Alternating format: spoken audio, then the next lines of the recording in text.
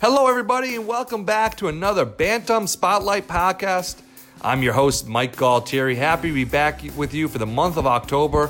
We have a very special guest here for this month's edition as we're introducing the new Trinity men's lacrosse coach. That's right, Jason Tarnow joins us here at the program on the podcast as we learn about him. He's the sixth coach in the 57-year history of Trinity men's lacrosse. So first of all, Jason, thanks so much for the time. Mike, thanks for having me. So, Jason, just quickly tell us about yourself, going back where you grew up, and did you play lacrosse as a youngster?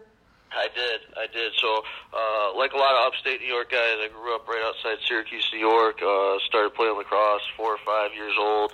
I had uncles that played at Cortland State, and they put a lacrosse stick in my hand. My dad was a baseball player, so he was unhappy about that, but like I said, like a lot of kids my age, growing up in upstate, lacrosse was kind of the sport to play. Yeah, no question about it. I can remember Syracuse, too, those great college lacrosse teams. They had Syracuse University, the Carrier Dome. Yes, yeah, the Gate brothers, Marichek, all the Canadians that kind of were the first ones to come across the border to play. And so now you play in high school, I assume? I did, Liverpool High School.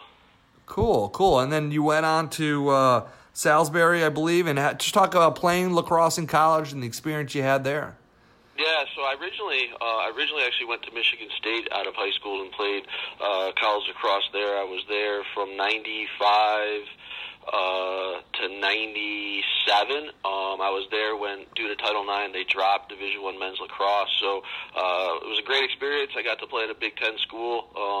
It's unfortunate the direction the university took, but things worked out for a reason, and I was able to transfer down to Salisbury University down the Eastern Shore, which, and play for a guy like Coach Berkman, who's, the all-time winningest college lacrosse coach and has won, I think he's going on 13 titles, at this point. So, it was a great experience both ways. Both experiences I was very fortunate to have. Yeah, that's awesome. You try to, now that you've played college lacrosse, you can relate, of course, to, as you're a coach now, the tables have turned, your experience there at Salisbury. Yeah, and I've actually been fortunate. In 2004, my College of Worcester team made the NCAA playoffs, and we played Salisbury in the first round, and Coach was pretty unforgiving on us that day, and took it to us. We played them again, I think in 2010, when I was at Worcester, so in the regular season. So it's been good to get down and get a chance to go against him. And that's a great segue. So just take us back. After you're done playing lacrosse, how did you decide to get into coaching, and did you take a couple-year break, or how did that transition happen for yourself to get your career going? Did you always know you wanted to be a coach? I didn't.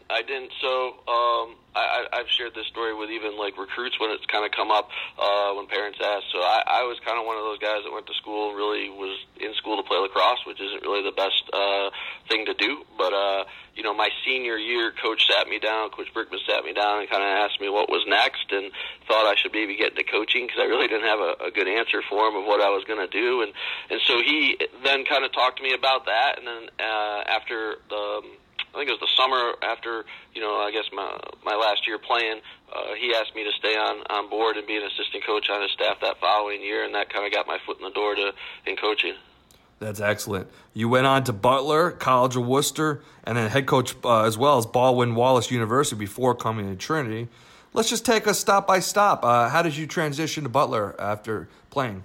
Yeah, so Butler was unique. I actually had planned to stay at Salisbury a few more years, and at the time at Butler, John Hind, who's now the athletic director at Hamilton, John Hind was, at that time, the assistant AD at Butler and been the head lacrosse coach also at Butler. They had moved on to administration. So when he moved into administration, they hired a new head coach, and I knew John, the AD, and so the new head coach was looking for an assistant coach and a defensive coordinator, and just kind of through John, I ended up out there and spent a year there, and it was a good experience, getting a chance to coach against the Loyolas, the North Carolinas, the Notre Dames of the world. But just for me, I didn't really like Division I as a coach.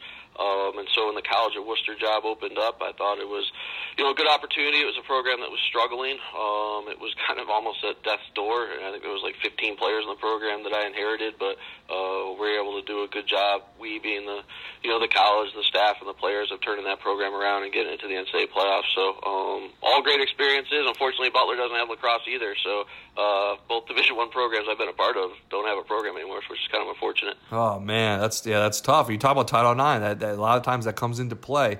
I'm interested when you said you didn't like coaching at the Division I level. Was that more like the time commitment or the mindset? And how does that compare to Division III, like a Trinity type level? Yeah, I felt like the kids, it was a job for the kids, and I felt like kids weren't getting the overall college experience. And I felt like some of the kids were were kind of just continuing to play just because they had scholarship money. It wasn't because maybe they even had any true passion or love for the sport anymore. So, I really wanted to get back to a level where, kids, loved playing, and that was the sole reason that they were playing. It was that they played because they loved the game, they loved the teammates, they loved the uniform they're putting on, not so much because, they have a scholarship invested in them. That's amazing. It got me thinking as I interview these Trinity coaches across the board, whether it be football, field hockey, now you lacrosse, that's a common theme that I've come across, is the idea of the D3 mindset, not being a factory, not being a job, but you have the ability to still play a high-level competition, but it's not dominating your life. It's not a job throughout your college experience. Right. And that's something we look for in the young men we recruit. We talk to them, hey, if you want to just play lacrosse, this isn't going to be the right school for you. This has to be guys that think big picture, that want to be great student athletes and be in the true fashion of the word and be involved in other aspects of campus, and that's kind of what we're looking for in the young people that come in our program. Okay, and then just talk about your experience now as a head coach, College of Worcester and Baldwin-Wallace. What did you learn in those experiences? And you had a very successful records. And then to take that to the Trinity side of things. Yeah, look, I think, Worcester was a complete rebuild of a program that had just fallen on hard times. Baldwin-Wallace was starting a program from scratch. So both immense challenges, different in their own regard. I actually think Baldwin-Wallace was easier because there wasn't a negative cloud kind of surrounding the program like Worcester, just because it had been so bad for so long. So coming in here has been much easier. I mean, I know the record hasn't always reflected maybe where the program is here at Trinity, but this is a good program. This is a good program with good talent, and I think we're not far away from being able to do the things that I think we all think can happen here. What did you learn, Coach, from being when you were assistant to being the head coach, kind of in the seat now? What are the different experiences that you took from being a head coach? The differences from being an assistant. Yeah. Because you're the guy now. Yeah. As a head coach, you're kind of always thinking big picture things, and that can be good or bad. Sometimes you miss actually getting your hands dirty and coaching all the little nitty gritty things, but you kind of get forced to think big picture, and kind of always be worried about all facets of the game instead of a few. But look, I say this to the people we recruit. For me, if we treat people right, and we wake up every day and do that, and we work as hard as we can and do things transparent, we'll have success. And that's who I am as a coach. It's who I am as a person. I try to be as transparent as possible, treat people right, and just work as hard as I can. And it's a simple formula, and we're trying to kind of push that on our guys now. It doesn't have to be complicated. We just do this, and we'll be successful. All right, Coach. So now we're entering Trinity College. First of all, what was your impressions of the school before you became a head coach, and what did you know about it from afar? I had an assumption of what I knew about it. I'm pretty good friends with a bunch of guys that head coach in this league or currently do coach in this league as head coaches, so I had an idea of it. When I came and interviewed, all my ideas were correct, and even then went past what they were, and just was thoroughly impressed about what this place is as an institution and what it can do for the young people that come here, and what we can be as a lacrosse program. It's a very few opportunity to get a chance as a coach to be around, the best, which is, great players who are also great student athletes and great human beings. So, it's the sky's the limit, and I knew from I knew coming into the situation, this is probably a place that I would want to be. And the moment I left campus, I knew that, if offered the job, that I would take it. What type of kid are you looking for recruiting process-wise? And conversely, when you meet those kids, how do you sell them on Trinity College recruiting-wise?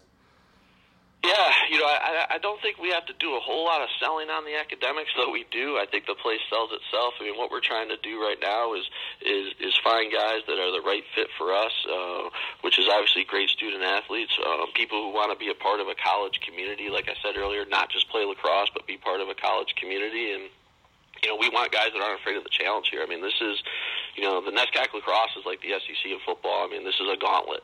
And so when you're the team trying to fight to get to the top, there's going to be some ups and downs. So we're talking to guys about, hey, you got to have a blue-collar attitude. You got to not be afraid of failure. You got to not be afraid of this challenge. And we want guys who want to get in a foxhole and get to work and kind of bring some of that workmanship attitude to things. So, I think there's a lot of guys out there with that attitude. We're finding some, and I think we've got a lot to build on.